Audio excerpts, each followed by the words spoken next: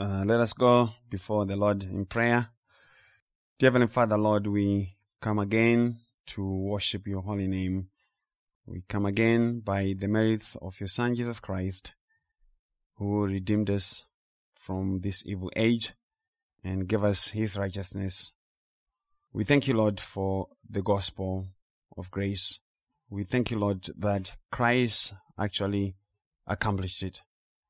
And we thank you, Lord, that we shall not come into judgment as to be condemned, but as to be vindicated because of the righteousness of Christ. We thank you, Lord, for the words that you have given us this morning to share with your people.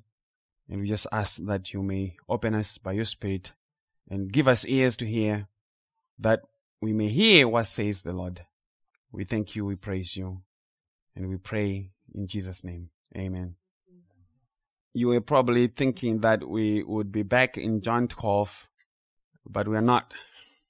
I went into John chapter 12 during the week trying to prepare it, and it was too dry for me. The Lord had not opened anything. So I decided to go back to Ahimelech and David. Because I love Ahimelech and David, and the Lord gave me plenty of teaching from there. Later on, as the week progressed, I went back to John 12, and I got the nuggets that I needed to open it.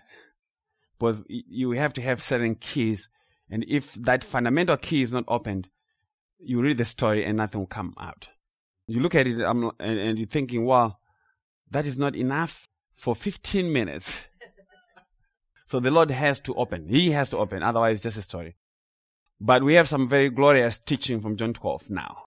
I am yet to finish it, but we have something that would bless your hearts when you get to hear it. I decided to go back to 1 Samuel 21 and talk again about David and do part 3, because part 3 is actually the reason why I'd gone there in the first place.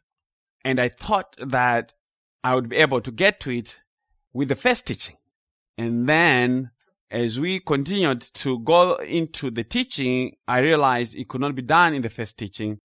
So I had to cut it out. And then I went for the second teaching, hoping to get to it. And it did not happen either. So I had to cut it out. So we are back to finish off the remainder of the story of David and Ahimelech and try to draw the gospel from it. And we are going to read the whole chapter for context of 1 Samuel 21, verses 1 to 15. And it is recorded for us and says, Now David came to Nob to Ahimelech the priest, and Ahimelech was afraid when he met David and said to him, Why are you alone and no one is with you? So David said to Ahimelech the priest, The king has ordered me on some business and said to me, Do not let anyone know anything about the business on which I send you or what I have commanded you. And I have directed my young man to such and such a place. Now therefore, what have you on hand? Give me 5 loaves of bread in my hand, or whatever can be found. And the priest answered David and said, There's no common bread on hand, but there's holy bread. If the young men have at least kept themselves from women. Then David answered the priest and said to him, Truly women have been kept from us about 3 days since I came out, and the vessels of the young men are holy, and the bread is in fact common, even though it was sanctified in the vessel this day. So the priest gave him holy bread, for there was no bread there but the showbread which had been taken from before the Lord, in order to put hot bread in its place on the day when it was taken away. Now a certain man of the servants of Saul was there that day, detained before the Lord, and his name was Doeg, an Edomite, the chief of the headsmen who belonged to Saul. And David said to Ahimelech, Is there not here on hand a spear or a sword? For I have brought neither my sword nor my weapons with me, because the king's business required haste. So the priest said, the sword of Goliath the Philistine, whom you killed in the valley of Elah, there it is, wrapped in a cloth behind the ephod. If you would take that, take it, for there's no other except that one here. And David said, there's none like it. Give it to me. Then David arose and fled that day from before Saul and went to Achish the king of Gath. And the servants of Achish said to him, is this not David the king of the land? Did they not sing of him to one another in dances, saying, Saul has slain his thousands, and David his 10,000s. Now David took these words to heart and was very much afraid of Achish the king of Gath. So he changed his behavior before them, feigned madness in their hands, scratched on the doors of the gate, and let his saliva fall down on his beard. Then Achish said to his servants, look, you see the man is insane. Why have you brought him to me? Have I need of madmen, that you have brought this fellow to play the madman in my presence? Shall this fellow come into my house? The word of the Lord. And we have a lot of titles, probably more than we've ever had. And one title is, Have I need of madmen? Have I need of madmen? And the second title is, Shall this fellow come into my house? Shall this fellow come into my house? Number 3, the foolishness of preaching. The foolishness of preaching. And number 4, saliva and the gospel of grace. I'm telling you, it's in there. You're gonna find it. And I pray the Lord will bless you greatly, and you understand why I was keen on this part of the story. It has always been God's way of hiding and concealing things from people. God has always hid things from people. And this aspect of God is not well known in the church. It is not accepted.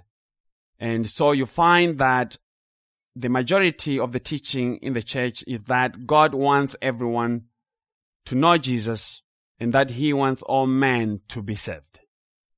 But what is preventing man from choosing Christ, they argue, is that they are failing, that men are failing to exercise their free will.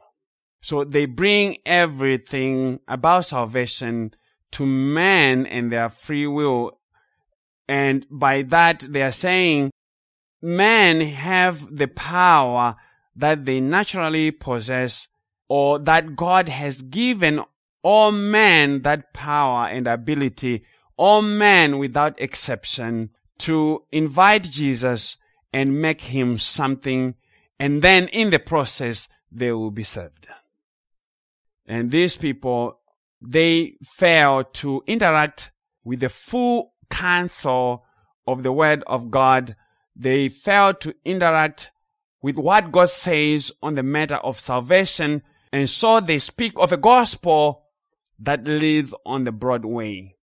And to make sure that they keep this pacifier in their mouths, because it's a pacifier, and those of others, but they not only have this pacifier in their mouths, they want to stick that pacifier in the mouths of others.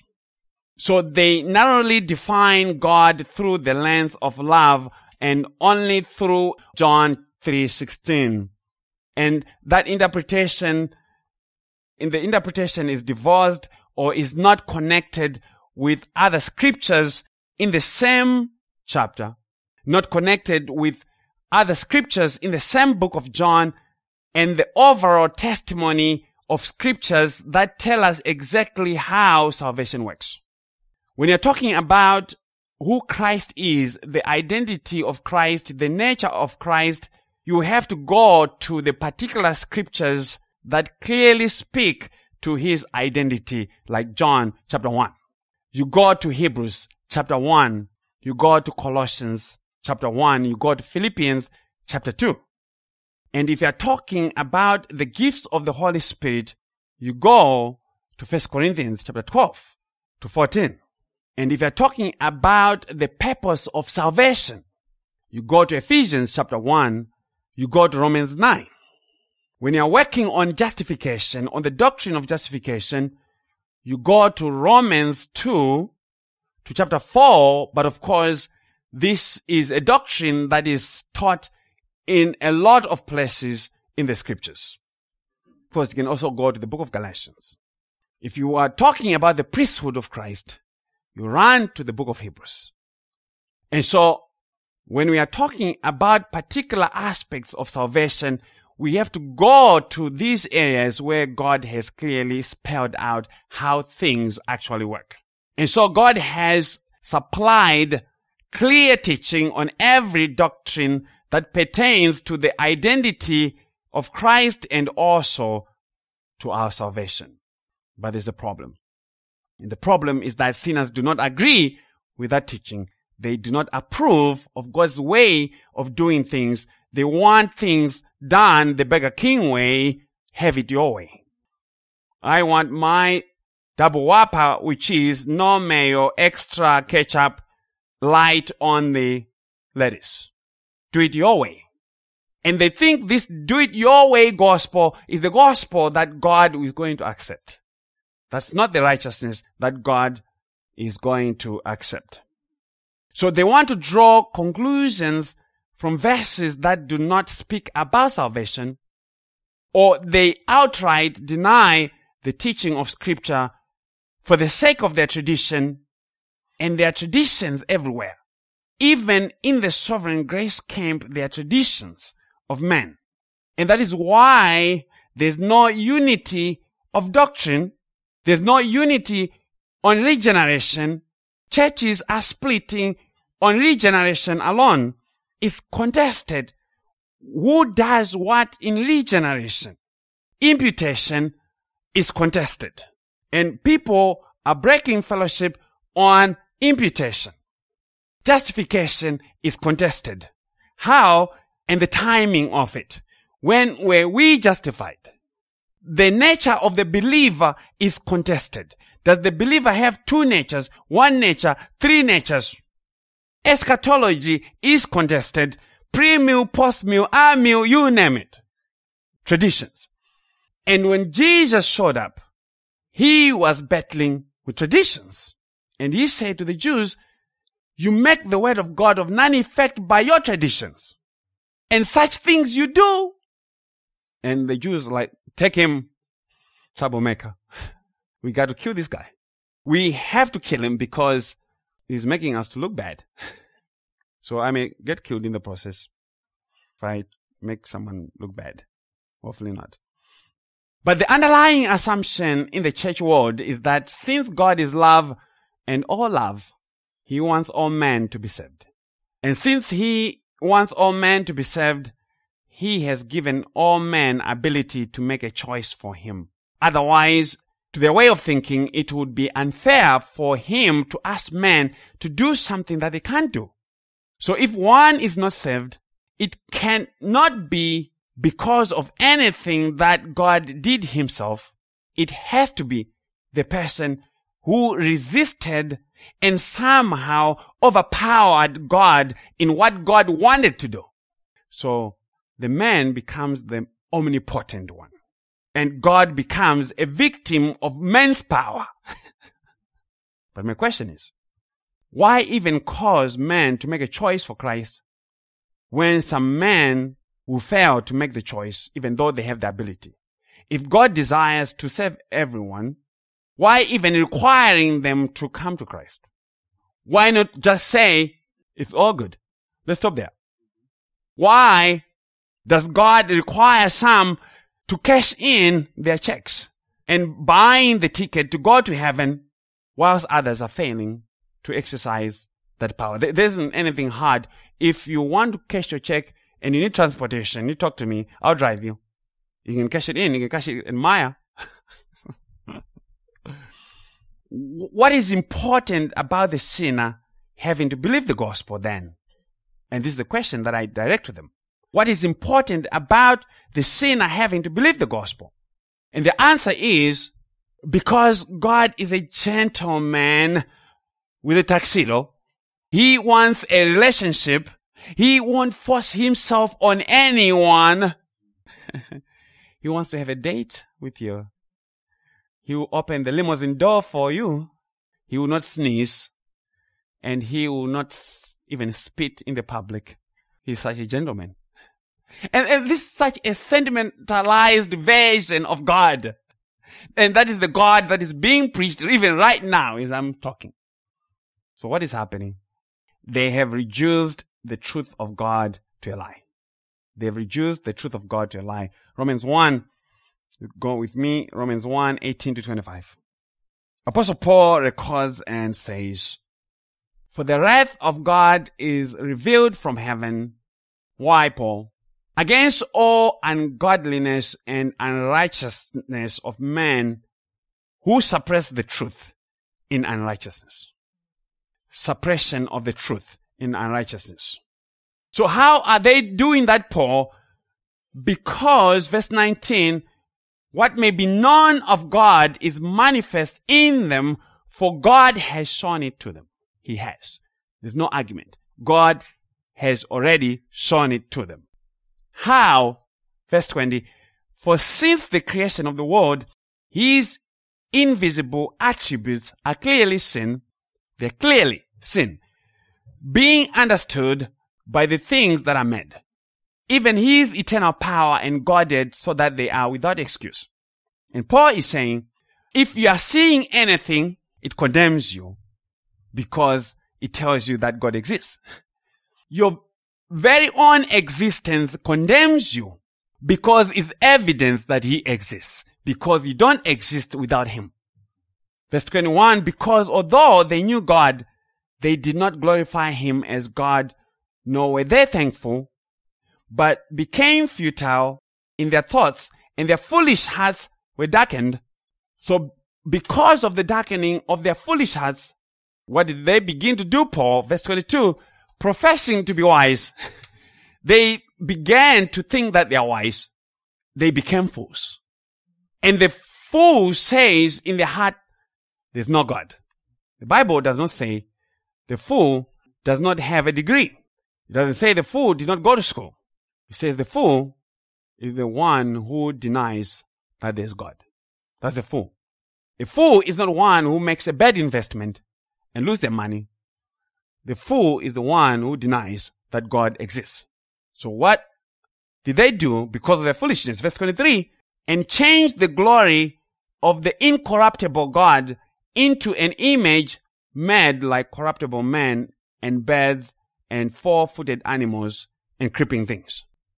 Therefore God also gave them up to uncleanness in the lust of their hearts, to dishonor their bodies among themselves, who exchanged the truth of God for the lie." So when you have exchanged the truth of God for a lie, you begin to be all these things and see that they don't choose to become these things.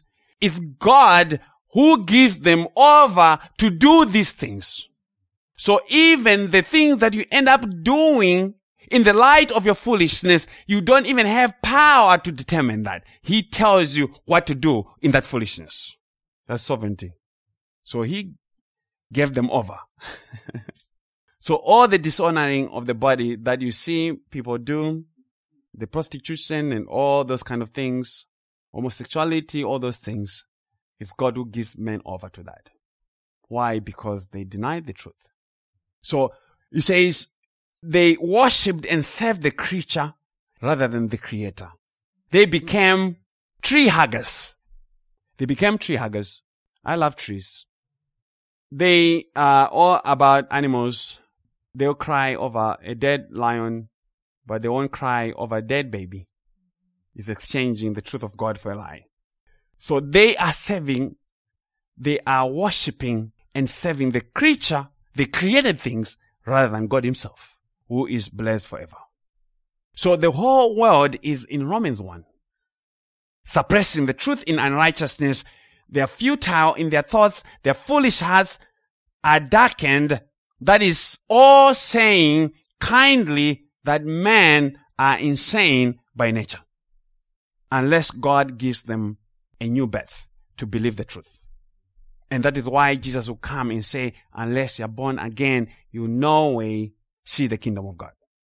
So the theology that is being taught in the church has exchanged the truth of God for the lie, and it is designed to serve the glory of the creature rather than the glory of the Creator who is blessed forever. So the free will gospel is a doctrine that serves the ego of fallen man. It is the teaching of the serpent. To say, for God knows that in the day you eat of it, of the tree, your eyes will be opened, and you will be like God, knowing good and evil, just making your own decisions about life and death, about salvation, about eternity. That's all in your hands now. You just be thinking like God. Just eat it. You have the power. You can do it. You can even print t-shirts.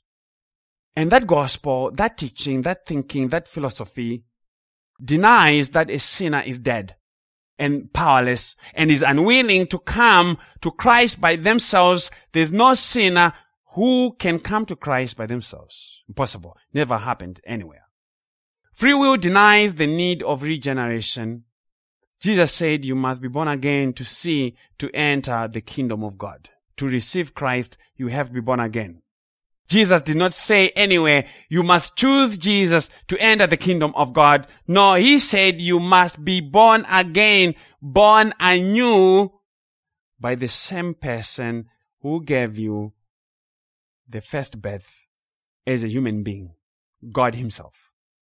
The teaching of the new birth, Jesus is saying, men as they exist because it's God who created them.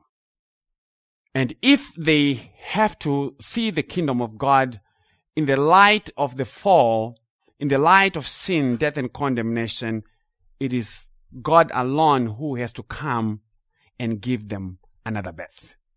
He has to come and do a second work of recreation. And that is why the believer is called the new creation. We are a new creation in Christ. How? Because it's God who is recreating us after Christ, after the image of Christ, in righteousness and holiness. So in John 1, verse 12 to 13, John begins and says, but as many as received him, to them he gave the right to become children of God, to those who believe in his name. So the receiving of Christ is believing in his name. And this is the only way that you become children of God. But how did they become children of God? How were they able to receive him? They were born. They had to be born. Who were born, verse 18, who were born not of blood, which means this was not running in the family. Because salvation is not a trust. You don't hand it over from one person to the next person who has the same last name. Not of blood. It's not because of the race of any particular group of people. It's not about anything to do with man. It's not of blood, nor of the will of the flesh, nor of the will of man. So it has nothing to do with what men do or don't do, but of God. So that is a sovereignty statement. God has to do it. If one is not born again of God, they are not saved and will not receive the truth of Christ. They will not make Christ their own righteousness. But not being born again will not stop them from being religious. They continue to be religious even as they are hugging the trees. They continue to be religious. Even as they are talking about the right of the woman to do whatever she wants with her body, to abort as many babies as they can, they continue to be religious. It will not stop them from trying to be around Jesus, trying to sound like they are representatives of Christ in some way. They'll continue to be around Jesus, pushing and shoving around Jesus, but never touching Jesus. Doing things in the name of Jesus, even wonderful things in his name, but still denying the truth of Christ. But the gospel story did not show up. It did not begin from yesterday when you and I showed up. The gospel is the story of Christ and is about the glory of God in him. And this glory of Christ is manifested. It's made known in salvation. It is made known in the revelation of Christ to some and in the hardening of others. God does not reveal himself to all men, and the scriptures testify of that. You can't study your way into Jesus.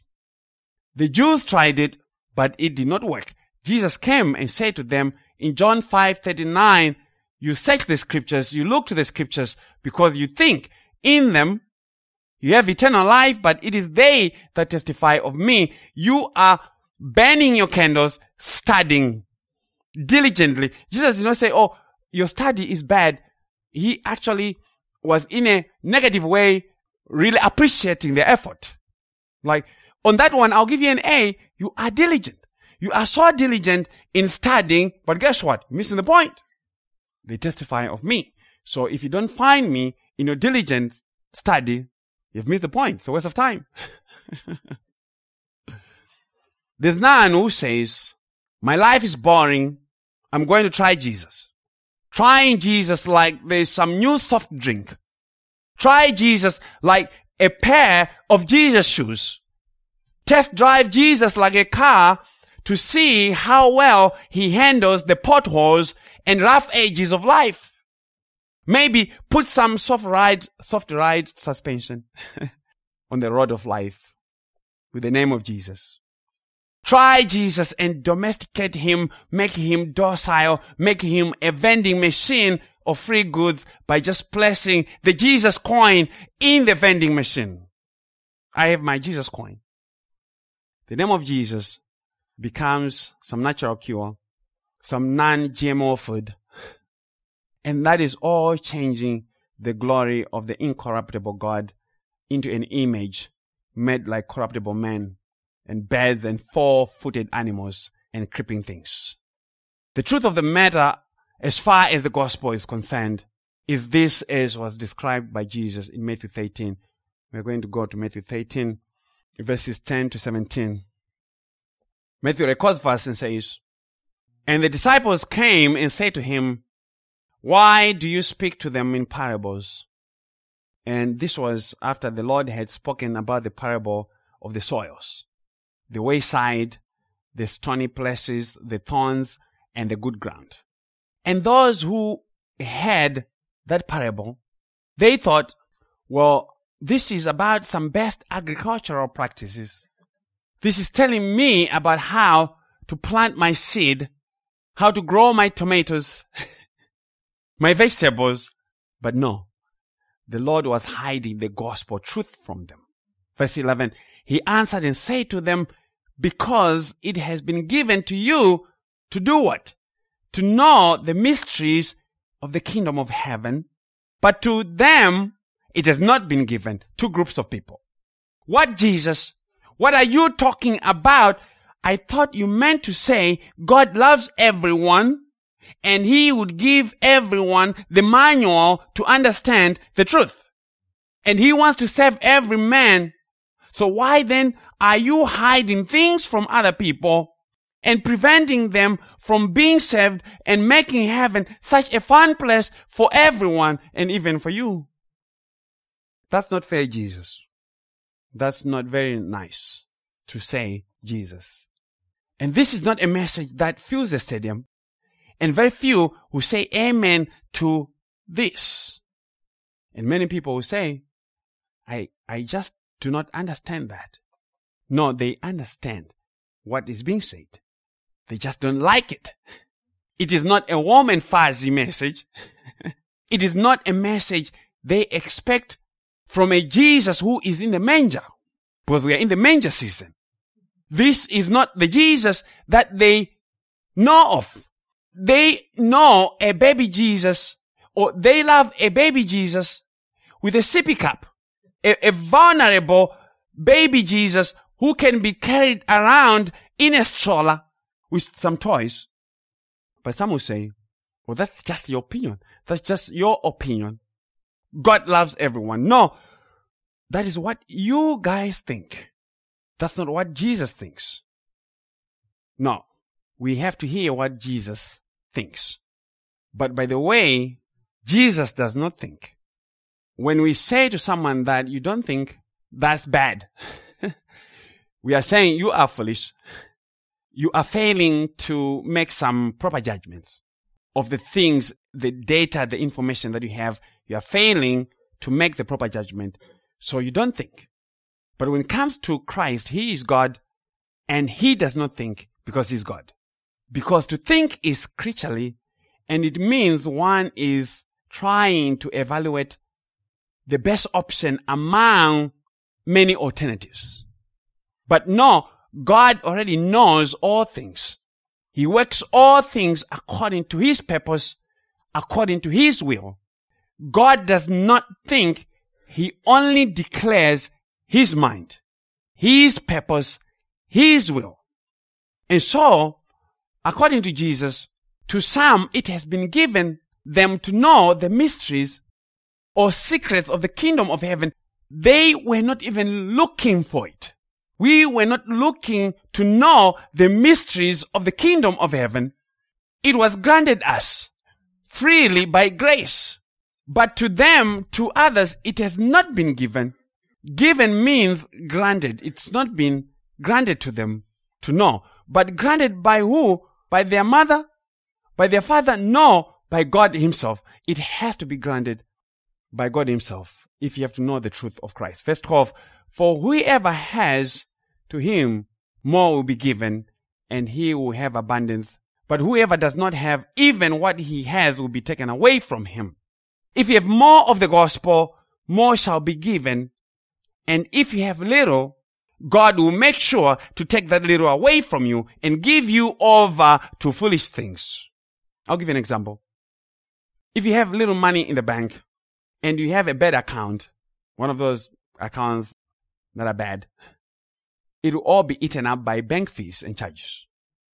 Unless if you have some free checking account that allows you to keep zero balance without any penalty. But there are some accounts where you have to pay to maintain the account. So if, say, you have $20 or $25 in there, they continue charging the fees to maintain that account until there's nothing in there.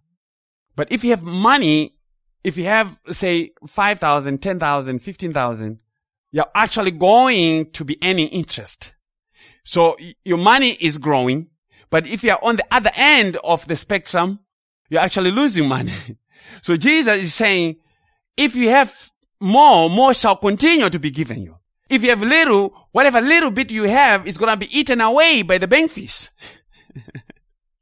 But when the little that you have has been taken away, you don't stop coming to church. You continue to be religious. You continue to mix and match Jesus with a lot of worldly stuff as you can bring, and thinking that by that you are improving your approval before God. You begin to find righteousness in things that don't have righteousness in them. You create righteousness in things that do not have righteousness in them. You create righteousness in food. You create righteousness in what you wear. You create righteousness in what you watch. Everything you begin to create righteousness in them. And this is not a new problem. Hebrews 13:9, the writer of Hebrews says, not to be carried about with various and strange doctrines. Various and strange doctrines. For it is good that the heart be established by grace. That is, be established by the gospel and the righteousness of Christ. Not with foods which have not profited those who have been occupied with them. There are some people who can actually get so occupied with foods to the point that they think somehow they are commending themselves before God. But the foods that are being talked about, I don't think it's limited to just the physical food. It's the strange doctrines that are not the gospel. The strange doctrines that come to you trying to give you some confidence outside what Christ Himself has accomplished. And initially, it actually feels so good. It's very attractive. Like, okay, I think this is so good. I am so spiritual. I'm so spiritual. I'm feeling so spiritual today. Apostle Paul comes in Colossians 2, speaking to the same items, the same doctrine. Colossians 2, 20 to 23. He says, therefore, if you died with Christ, from the basic principles of the world, you see, those are the strange doctrines, the basic principles of the world. Why, as though living in the world, do you subject yourselves to regulations? And Apostle Paul there is also saying, we died to the law. And he calls the law the basic principles of the world. So why do you subject yourselves to regulations like do not touch, do not taste, do not handle, which all concern things which perish with the using according to the commandments and doctrines of man, as opposed to the commandments and doctrines of God. Listen to verse 23. These things indeed have an appearance of wisdom. They appear to be wise. They appear to be righteous. In self-imposed religion, false humility, and neglect of the body, but listen to this, but are of no value against the indulgence of the flesh. They don't really help the flesh. Why? Because the flesh can't be improved. The flesh has to die. And then you get a glorified one. So you can't define your religion through the things of the flesh. You have to define your religion by the truth of Christ and what He accomplished. Why did the Holy Spirit write this? Because many are overtaken by the doctrines of men that profit nothing to those who get occupied with them. You actually get occupied. You see, when you have an occupation, I'm a chemist. My occupation requires that Monday through Friday, I get up every one of those days to go to work, because that's my occupation. And when you've been occupied with the religion of men, you get up every morning and you are working. You have an occupation of neglecting the body and just hammering the body and trying to make it conform to a righteousness that it is not able to, and neglecting the righteousness of the gospel. But the Lord says, verse 18, this is going back to Matthew 13. But the Lord says, therefore I speak to them in parables, because seeing they do not see, and hearing they do not hear, nor do they understand. So when you are one of those to whom hearing the truth of the mysteries of Christ has not been granted, Jesus says, you see but not see, hearing but not perceive, no understanding. And what are you hearing? You are hearing the truth about God and salvation, but you are not believing and resting in that truth. So you keep hearing, but you're not resting in that truth. And that truth comes and is declared over and over, but you never come to the knowledge of the truth. You never firmly dock yourself to God's way of salvation, always seeking spiritual satisfaction and assurance in things that are not what Christ did Himself. But why Jesus? Why? Verse 14 and 15. And in them the prophecy of Isaiah is fulfilled, which says, hearing you will hear and shall not understand, and seeing you will see and not perceive.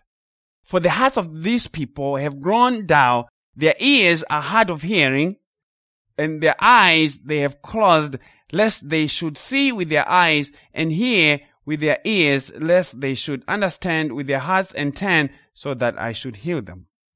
Why, Jesus? I thought you gave all men ears to hear. I thought you desired for all to come to you. I thought you desired for all to choose you. I thought you wanted to give men their best life now. The purpose-driven life.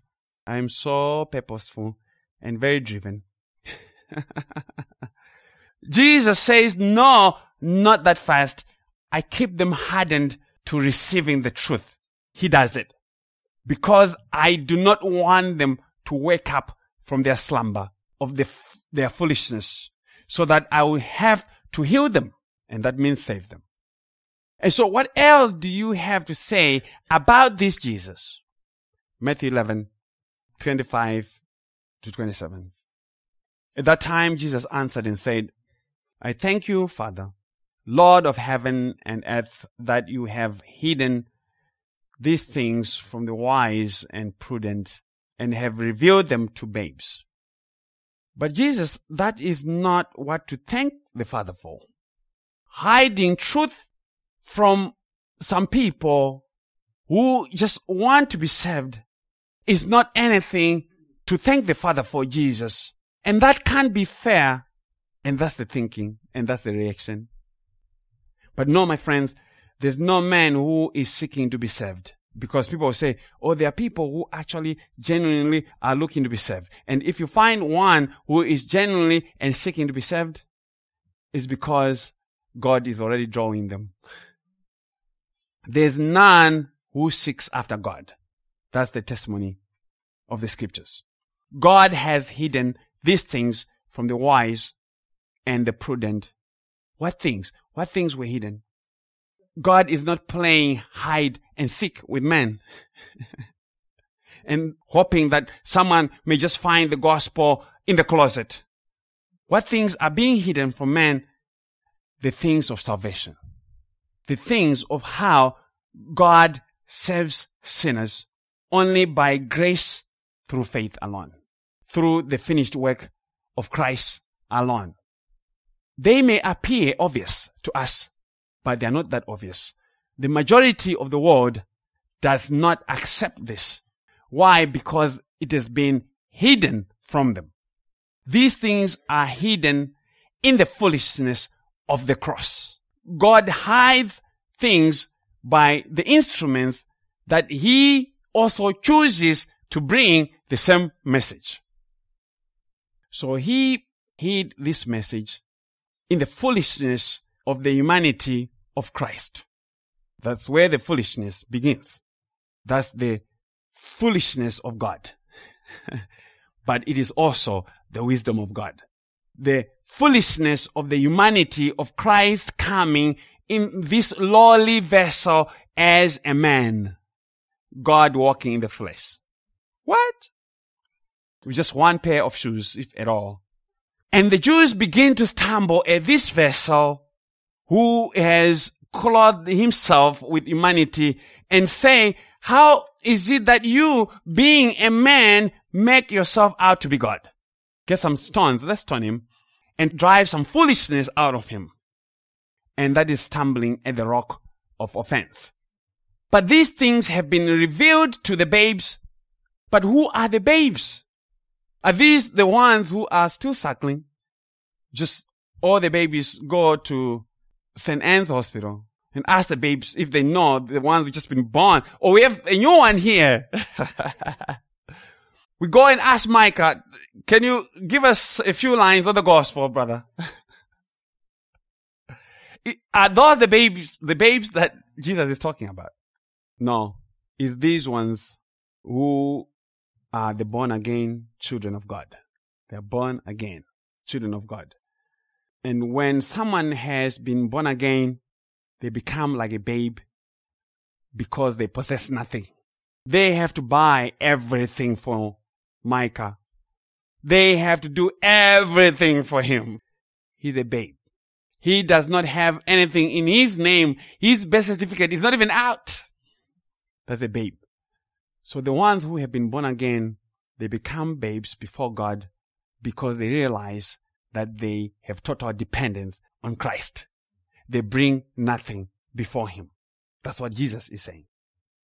And so Apostle Paul will say in 2 Corinthians 4:7, but we have this treasure in earthen vessels, that the excellence of the power may be of God and not of us. God has put this treasure of Christ in us earthen vessels that are good for nothing but to put down. And yet He has put the treasure of the gospel in us. He has given us His Holy Spirit. And it is these who have been converted and have become like little children who are the babes, bringing nothing in their hands, having no confidence in the flesh. These who call all things dung and rubbish for the knowledge of Christ. So what do you have to say about this Jesus? Even so, Father, for so it seemed good in your sight. Wow. It pleased God to hide the truth about Christ in the gospel. It made God happy that some people are going about without the knowledge of salvation. It makes God happy. It seems so good. And Jesus says, I'm going to take a moment and I'm going to praise you for that. And that is a statement of God's sovereignty in salvation. It pleased God to hide Christ from people, and He has never stopped. He is still doing it, leaving people in the falsehood of their religion, in the falsehood of their church. Because men are not going to church to hear the truth about Christ. They are going to church for self-validation, to get some hug, just be hugging people, all these people, different kinds of perfumes and deodorants. Oh, wow, that smells good. That's what they're doing. You just go, they have this foyer, there's just so many people there. And it feels good. It just feels good to see a lot of people. Man, this is so good. But what did you hear about Christ? Zero. Verse 27, Matthew 11 still. All things have been delivered to me by my Father. Okay, so what has that to do with anything, Jesus? And no one knows the Son except the Father. No one. Nor does anyone know the Father except the Son, and the one to whom the Son wills to reveal Him. And I'm actually thinking that by that statement, Jesus is saying, even the angels do not know God the way that Jesus knows God. The angels do not know Christ the same way that the Father knows Christ. They have no capacity, because they are created things, to know who Christ is in His fullness. He says there's no one who has ability. And so if you're going to understand some little thing about Him, even that little bit of understanding, it has to be given by Him. So Jesus is saying, salvation is by the revelation of God. You can't look to the skies or the oceans and say, whoa, the ocean breeze, it is so nice and cool. I think I am going to find Jesus today. You can't study Jesus like math. You can't study Jesus like science. He has to be revealed. Blessed are you, Simon Bar-Jonah, for flesh and blood has not revealed this to you, but my Father who is in heaven. That is the teaching of Jesus. And that is the definition of blessing, when Christ has been revealed to you. And God's way of salvation has been revealed to you. So Apostle Paul will say in Romans 9:16, so then it is not of him who wills, nor of him who runs, but of God who shows mercy. It is not of him who wills. It's not about your will. It's not about your determination. You can't will yourself to know Christ. He has to will to reveal Himself to you. You can't run your way. You can't work your way into Christ. He has to come and reveal Himself still. So what is the conclusion of the matter? Jesus, going to Matthew 13, verse 16. But blessed are your eyes, for they see, and your ears, for they hear. And you see that when Jesus talks about blessing, it's always in the context of spiritual things. It's never in the context of physical things. Never anything to do with the matters of this life, the day-to-day things. Or blessed are you, for you are going to get a 2017 Chevy truck. That's not the teaching of Jesus. Blessed are you because your eyes see the truth. For assuredly I say to you that many prophets and righteous men desired to see what you see and did not see it, and to hear what you hear and did not hear it. Many prophets of old and righteous men, they desired to believe and hear and see Christ, but they did not get to see Him as He appeared. So if you are hearing and you're perceiving and you're receiving and you're understanding and you're amening all these hard sayings. These are hard sayings. It is God who is at work in you, causing you both to will and to do for His good pleasure. And your ears are blessed because they hear. They are not plugged. They're not full of wax. Because anybody who does not hear the gospel, no matter how clean their ears are, they are still full of wax. They are dull of hearing. They can't hear the gospel. You are blessed because if your ears can hear, it means salvation to you. It means you have been accepted by God. It means you are righteous before Him. Otherwise, He would not let you to hear and receive that. And that means grace, grace, grace. God's grace that exceeds our sin and our guilt. Grace has come because it takes grace to receive grace. Grace that is greater, yes, grace untold, and it always points to the refuge, the mighty cross. And that was the introduction. Now to 1 Samuel 21. We'll finish before he has to go to the airport. If not, I'll buy him a ground ticket. Ground ticket all the way from Ohio to California. We'll see you in the new year.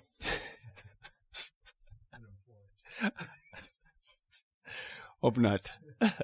Now, is this gospel that we just shared found in the book of Samuel, in the story of David and Saul? And the answer is yes. We can find it preached in that book and everywhere else. And we're going to begin in 1 Samuel 16. 1 Samuel 16, verse 6 to 13. So it was when they came that he looked at Eliab and said, "Surely the Lord's anointed is before me." And that was Samuel. That was Samuel. But the Lord said to Samuel, Samuel was presiding over the appointing of the man that God wanted to succeed Saul. But the Lord said to Samuel, "Do not look at his appearance or at the height of his stature, because I have refused him. For the Lord does not see as man sees, for man looks at the outward appearance, but the Lord looks at the heart." So Jesse called Abinadab and made him pass before Samuel. And he said, "Neither has the Lord chosen this one." Then Jesse made Shammah pass by, and he said, "Neither has the Lord chosen this one." Thus Jesse made 7 of his sons pass before Samuel. And Samuel said to Jesse, "The Lord has not chosen these." And Samuel said to Jesse, "Are all the young men here?" Then he said, "There remains yet the youngest, and there he is keeping the sheep." And Samuel said to Jesse, "Send and bring him, for we will not sit down till he comes here." So he sent and brought him in. Now he was ruddy, with bright eyes and good looking. And the Lord said, "Arise, anoint him, for this is the one."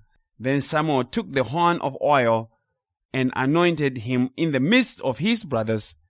And the Spirit of the Lord came upon David from that day forward. So Samuel arose and went to Ramah. What is happening? Why, Lord, are you rejecting all these other men who seemed to be very fit for the office, fit in stature and maturity, and taking this shepherd whose business was shepherding the sheep of his father? Why this lowly last born of Jesse? Isaiah 53, 1-3. Isaiah says, "Who has believed our report? And to whom has the arm of the Lord been revealed? For he shall grow up before him as a tender plant, and as a root out of dry ground. He has no form or comeliness, and when we see him, there's no beauty that we should desire him."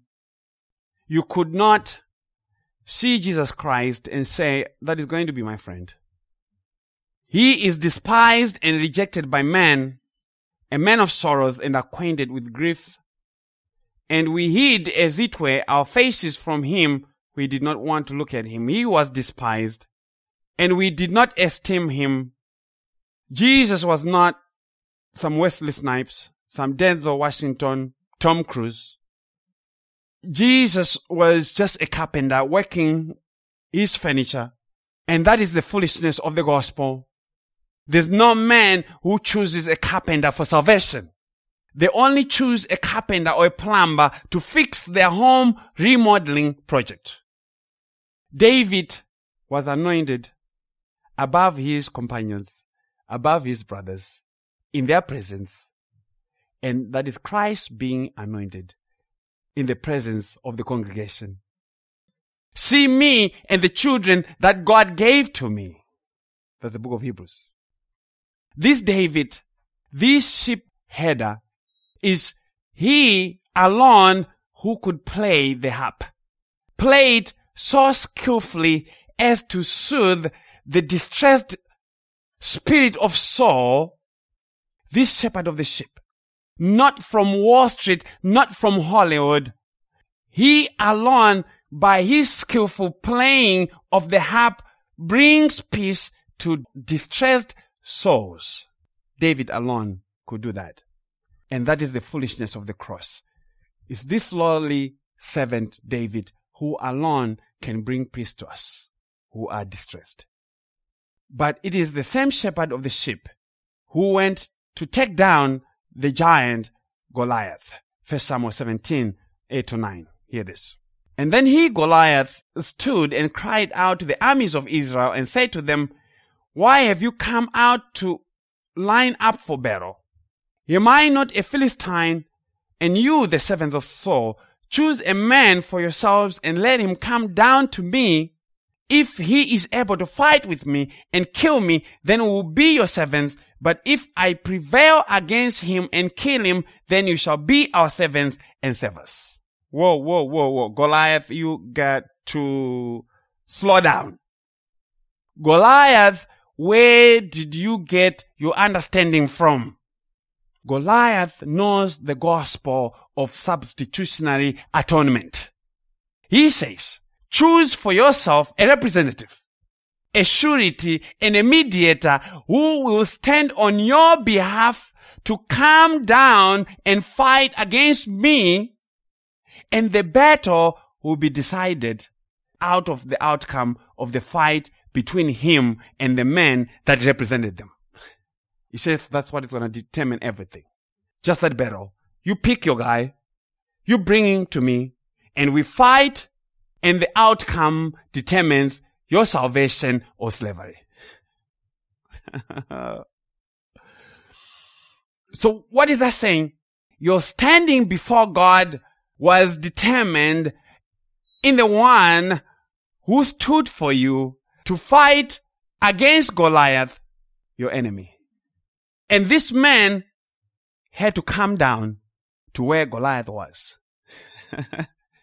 Goliath is not the one who goes to where the representative of Israel is.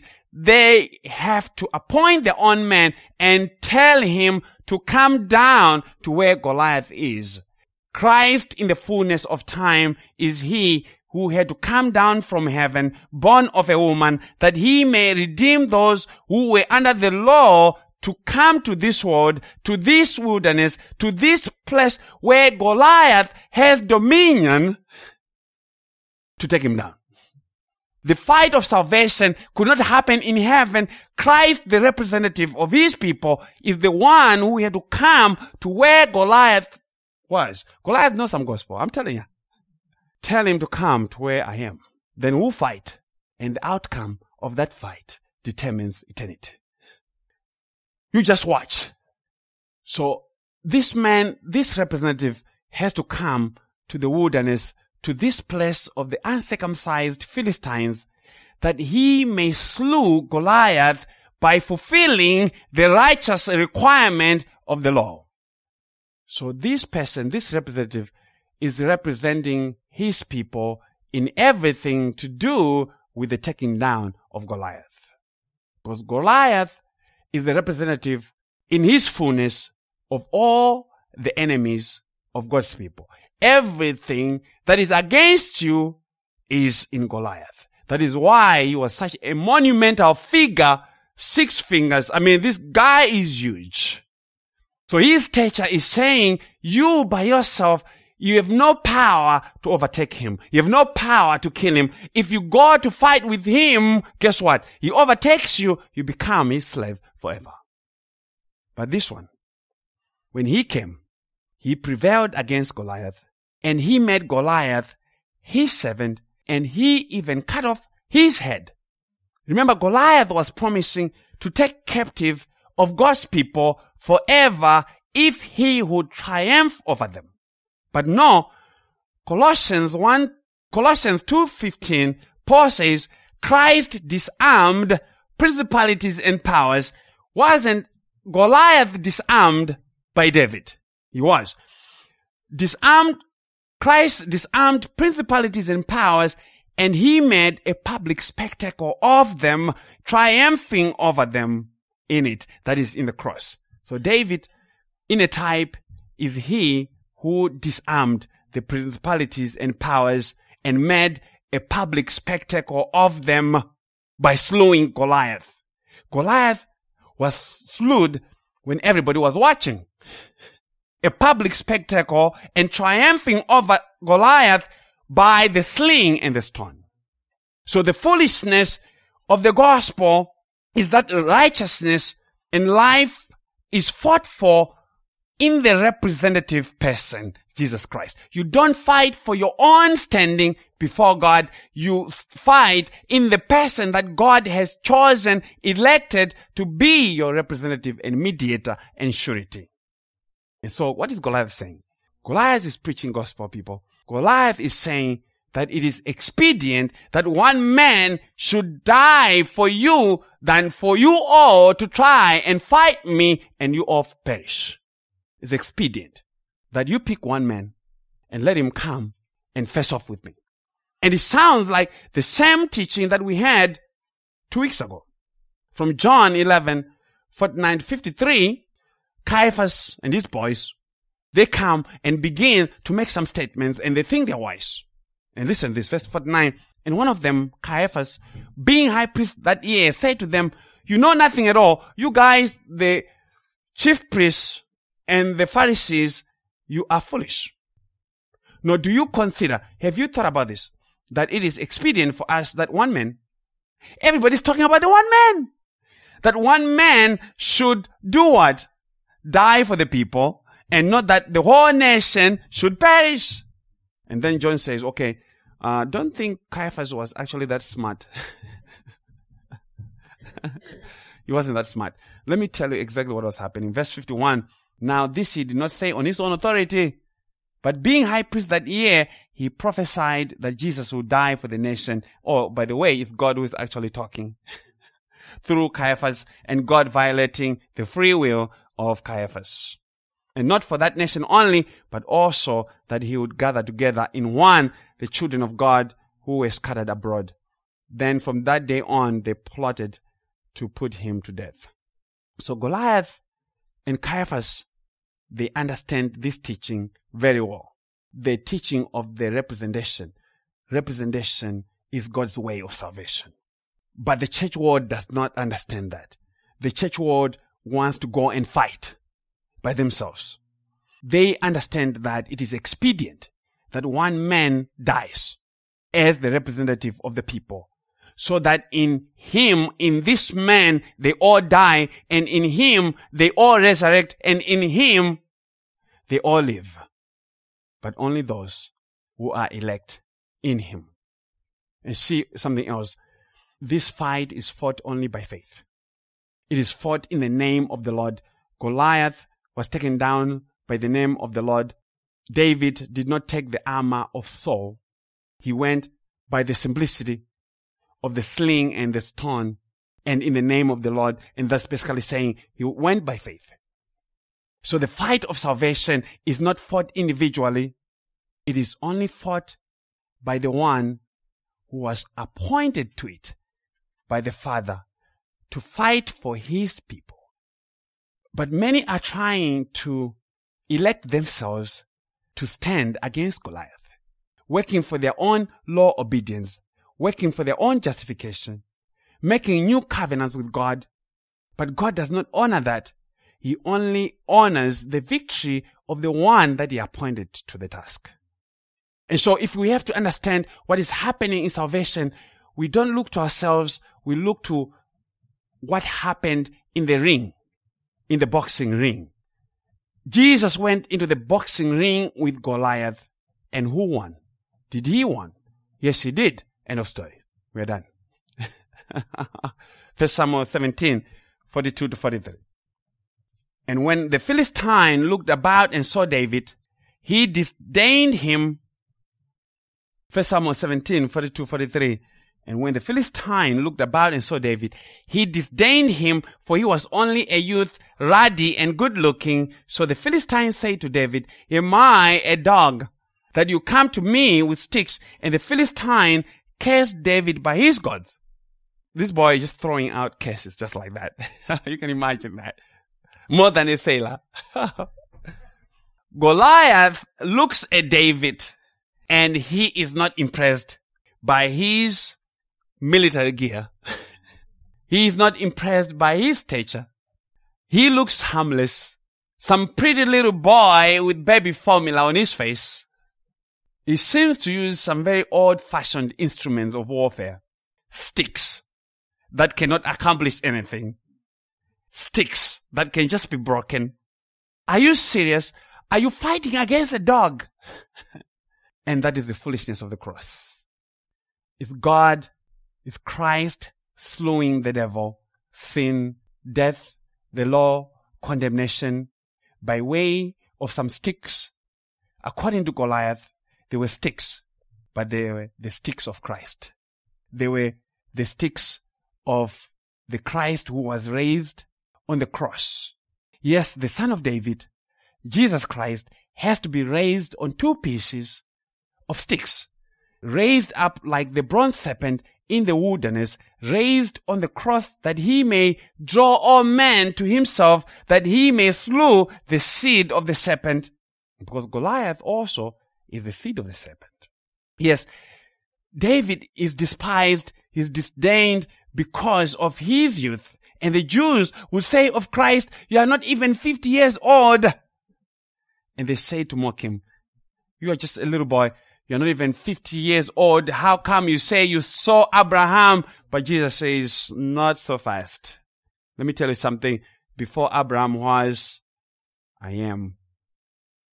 And that is the foolishness of the cross. Some sticks accomplishing a great deliverance.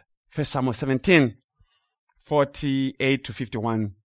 So it was when the Philistine arose and came and drew near to meet David, that David hastened and ran toward the army to meet the Philistine. Then David put his hand in his bag and took out a stone, and he slung it and struck the Philistine in his forehead, so that the stone sank into his forehead, and he fell on his face to the earth. So David prevailed over the Philistine with a sling and a stone, and struck the Philistine and killed him, but there was no sword in the hand of David.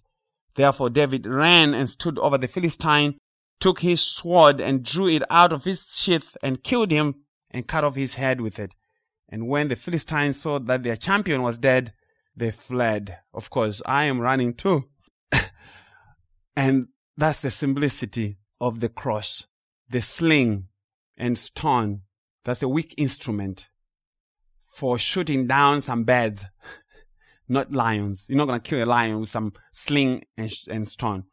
But it was not a carnal weapon. The weapon that David used was not a carnal weapon. It was the weapon of God, mighty in God to take down strongholds. That was the power of God in the sling. And it is Christ the rock who was loaded in the sling. There was no aircraft carrier to launch Christ. No rocket launcher for David. No, just the sling and some very smooth stones were enough to take down Goliath. And every gospel preacher has to carry the sling of Christ and loaded with the foolish stones of the gospel. Because the gospel is the power of God unto salvation to everyone who believes, it will take down some really big Goliaths. Even those who used to oppose the gospel, they'll come down as long as Christ is loaded. Sin and condemnation are such great enemies that can only be taken down by the simplicity that is in Christ Jesus. And the gospel, according to the sling and the stone, is opposed to the ones who want to work for their salvation. And remember, Saul wanted David to work for his own salvation over Goliath by getting him up with his own armor. But the armor was not well-fitting, and David said, "Oh no, I am not going to wear this stuff. It's heavy. I'm not used to it. I can't even walk in it." We are not going to do that. Here is the simplicity of my warfare. I'm just going to go with faith in the name of the Lord and my stones and my nice sling, and I'm going to take this guy down. No confidence in the flesh. No confidence in the flesh. And that will take us to part of the text in 1 Samuel 21. So we'll finish off there. 1 Samuel 21, 10 to 15. Then David arose and fled that day before Saul and went to Achish the king of Gath. And the servants of Achish said to him, "Is this not David the king of the land? Did they not sing of him to one another in dances, saying, Saul has slain his thousands, and David his 10,000s. Now David took these words to heart, and was very much afraid of Achish the king of Gath. So he changed his behavior before them, feigned madness in their hands, scratched on the doors of the gate, and let his saliva fall down on his beard. Then Achish said to his servants, Look, you see the man is insane. Why have you brought him to me? Have I need of madmen, that you have brought this fellow to play the madman in my presence? Shall this fellow come into my house? David has given bread to his men. He has served his men who were hungry. They were dying of hunger on the Sabbath. He goes to Ahimelech, the priest, in the city of priests. And David asks for bread. Ahimelech gives David bread. David is from the tribe of Judah. He is not supposed to eat the bread, the showbread. This was only to be eaten according to the law by the sons of Levi, the priestly line. So in David coming to Ahimelech and asking for bread for his men who are hungry, who are in a type of sin and death situation, David is he who comes on their behalf to talk to the law as represented by Ahimelech, and asking Ahimelech if he would provide the holy food that these guys could not come and ask for, number one. Number two, that they had no right to eat. So in Ahimelech granting permission to David, Ahimelech in a type was preaching the change of the law, because in Christ the law was changed, that we who were not Levites by nature would also have access to the holy bread that we had no right to eat. And David has fed his men, but there's some dude, Stan's friend, by the name of Doeg, an informer who was in the company of Ahimelech. I don't know what business he had there, but the text says the Lord had detained him there. But he was Saul's chief servant, and he is in the conversation, and he records everything on some recorder, and he goes and spills the beans to Saul and says, guess what? I saw Ahimelech, and Ahimelech fed David with some bread. And Saul is mad, and so he wants Ahimelech to be killed, and so he calls for Ahimelech and all the priests, 85 priests, and they were all killed. And they were killed by Doeg.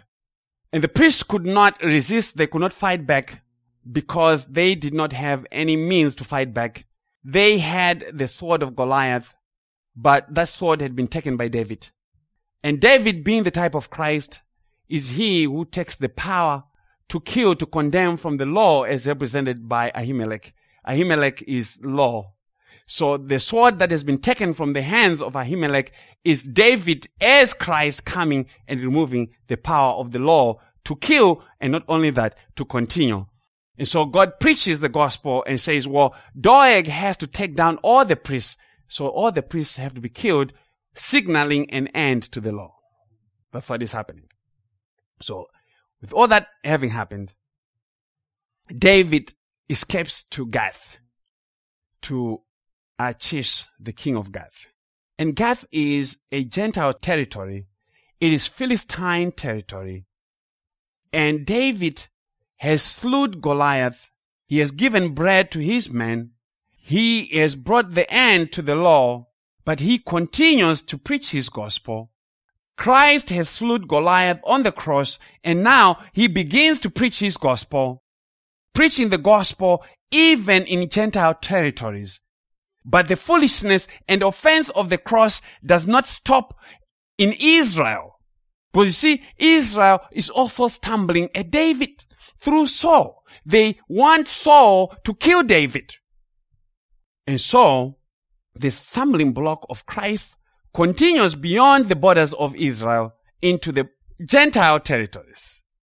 In Gath, David is despised in Israel, and David is despised in the nation of Gentiles, Philistine. So the king of Gath says, look, you see the man is insane. Why have you brought him to me? Have I need of madmen that you have brought this fellow to play the madman in my presence? Shall this fellow come into my house? So David purposefully makes himself to look and sound insane. But his men, the men that are with David, know that he is not insane. Those who are born again know that the gospel is not foolishness. It is the power of God unto salvation. But not everyone. Some mock and others laugh. They do not want this Christ to come and play madman in their presence. They will not let this insane gospel come to their house. David has to wear a baby bib because he's slobbering over himself. Over his beard is slobber. He looks like a madman, and this is he who has to be the king of Israel, and is slobbering. This one who shall always have a son on the throne of David is he who is slobbering. It is this one who holds all the promises coming from Abraham. They are in David, this one who is slobber. But the Gentiles, when they heard that David was there, when they heard that the gospel was there, they rejected him. Look, you see, the man is insane. Why have you brought him to me? Have I need of madmen that you have brought this fellow, this Christ, to play the madman in my presence? Shall this fellow come into my house? Shall this fellow come into me to save me? I want nothing to do with Jesus. Why? That's foolishness. The gospel, according to David, draws. It is slobber. It is saliva. It is insanity to the wise. It's insanity to the prudent. Remember what Jesus said. The gospel is revealed. Christ is revealed to the babes. But to the wise, these things are hidden. How are they hidden? They are hidden in the slobbering of David. They look at the slobber. They're like, this guy is insane. I don't have to listen to anything that he has to say. And that's Christ and him crucified being a stumbling block. And we see this expounded as we finish by Apostle Paul in 1 Corinthians 1. 1 Corinthians 1, verse 17 to 25. Apostle Paul says, "For Christ did not send me to baptize, but to preach the gospel, not with wisdom of words, lest the cross of Christ should be made of no effect. For the message of the cross is foolishness to those who are perishing." But remember, friends, when David becomes king, he comes and destroys these guys. It's David who was defeating the Philistines like crazy. It's foolishness to those who are perishing. The king of Gath, this was a good time to be friends with David. But to us who are being saved, it is the power of God. For it is written, I will destroy the wisdom of the wise and bring to nothing the understanding of the prudent. Where is the wise? Where is the scribe? Where is the disputer, the debater of this age? Has not God made foolish the wisdom of this world? For since in the wisdom of God, the world through their own wisdom, did not know God. The king of Gath did not know David through his own wisdom. He looked at David. He saw a madman. He saw insanity. He saw slobber. And it pleased God through the foolishness of the message preached to save those who believe. For Jews request a sign, and Greeks seek after wisdom. But we preach Christ crucified, to the Jews a stumbling block. David was a stumbling block to the Jews, and to the Philistines, representing all the Gentiles, foolishness. To the Greeks, foolishness. But to those who are called, both Jews and Greeks, Christ the power of God and the wisdom of God. But who are the called by David? Who are the called? Remember those who ran to David in 1 Samuel 22. There are people who ran to David. Listen to 1 Samuel 22, verse 1 and 2. David therefore departed from there and escaped to the cave of Adullam. This is David departing from where he got the bread, departing from Nob, where he got bread from Ahimelech. And when his brothers and all his father's house heard it, they went down there with him. And everyone who was in distress, everyone who was in debt, and everyone who was discontented gathered to him. So he became captain over them. And there were about 400 men with him, because the foolishness of God is wiser than men, and the weakness of God is stronger than men. Those who were the called, they went with David. The called knew who David was, and they ran to him, and they sought refuge with him. But David was foolishness to everybody else. And that is the offense of Christ. He appears like a madman to the wisdom of the world. He is despised of men. He is a cursed man, a very insane man.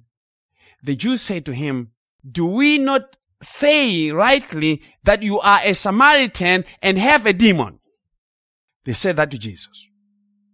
Jesus was a cursed man to the Jews. Cursed is everyone hung on a tree.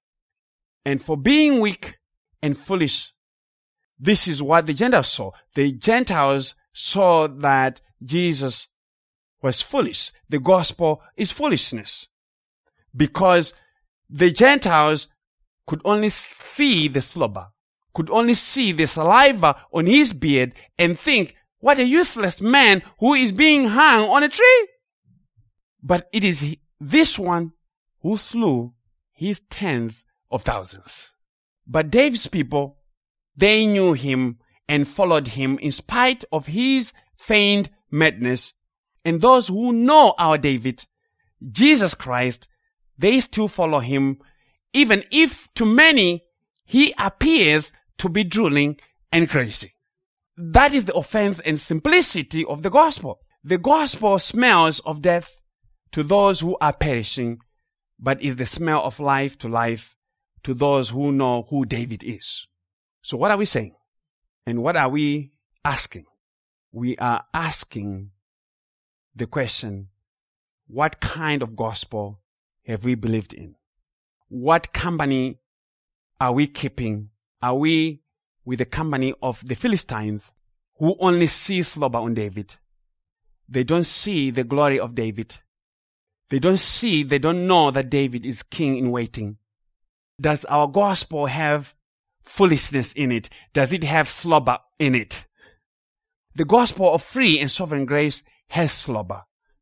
it does not look that attractive. It is unbelievable that God would save a sinner that way.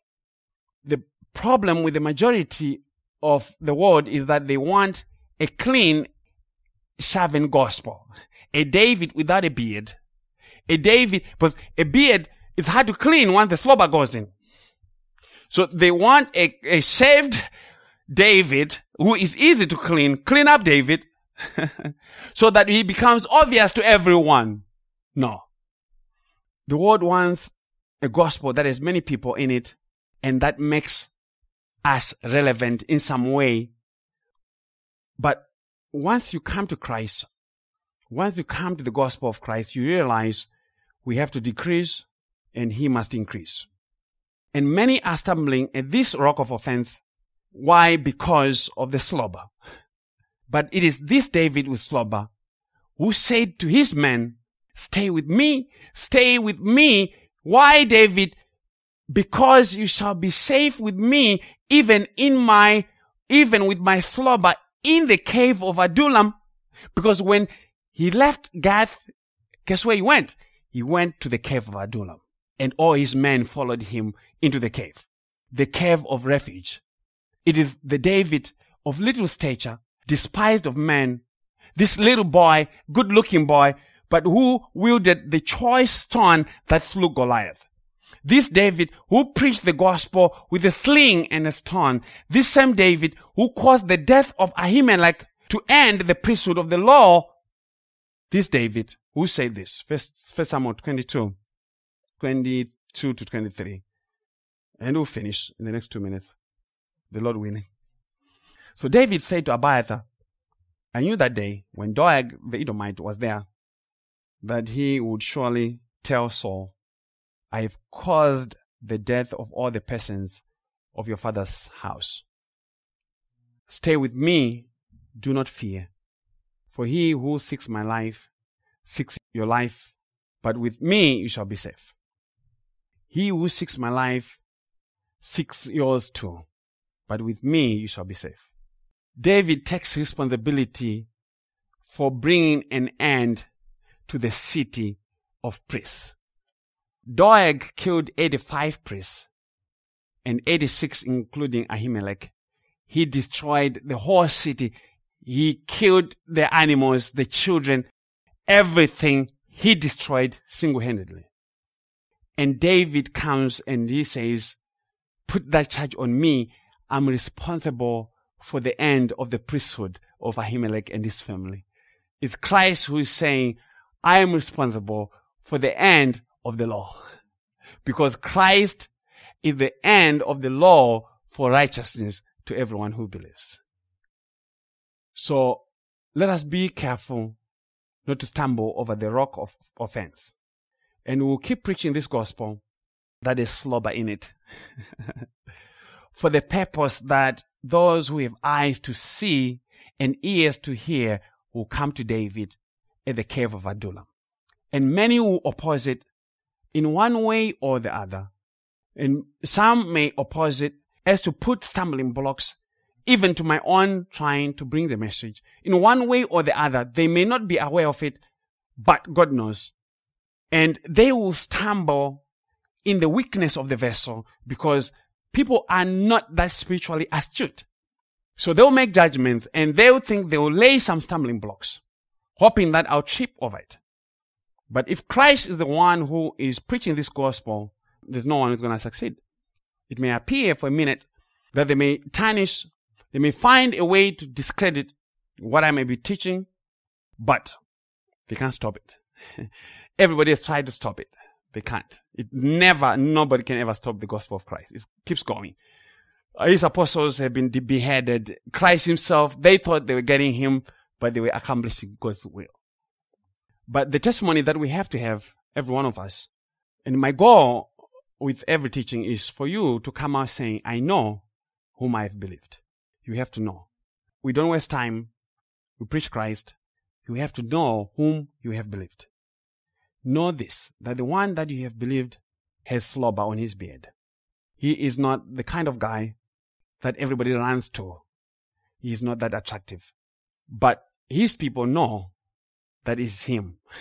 They are not ashamed of him. So Apostle Paul said, I'm not ashamed of the gospel. I'm not. Because it is the power of God unto salvation. So we preach this David, who is the insane man, this madman, that Achish said, no, I won't let this man into my house. But we will let him into our house by his grace, because he has chosen us. And we know this about him. He slew his tens of thousands. And that is our hope. We praise God. Amen. Let's pray. Dear Heavenly Father, Lord, we thank you for the gospel of grace, the gospel according to David. What a glorious gospel. That you would hide this gospel even in the feigned madness of David, even in his slumber, even in the simplicity of the stone and the sling to take down Goliath.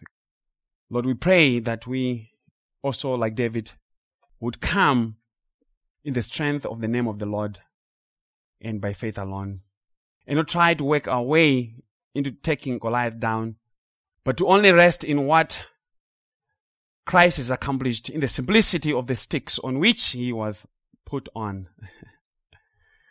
Where he said, when I have been lifted up, I will draw all men. We thank you, Lord Jesus. May you be with your people as they go out. May you bless the ears of those who shall listen, those who are far, as many as have been appointed to it. We pray and thank you. In Jesus' name, amen.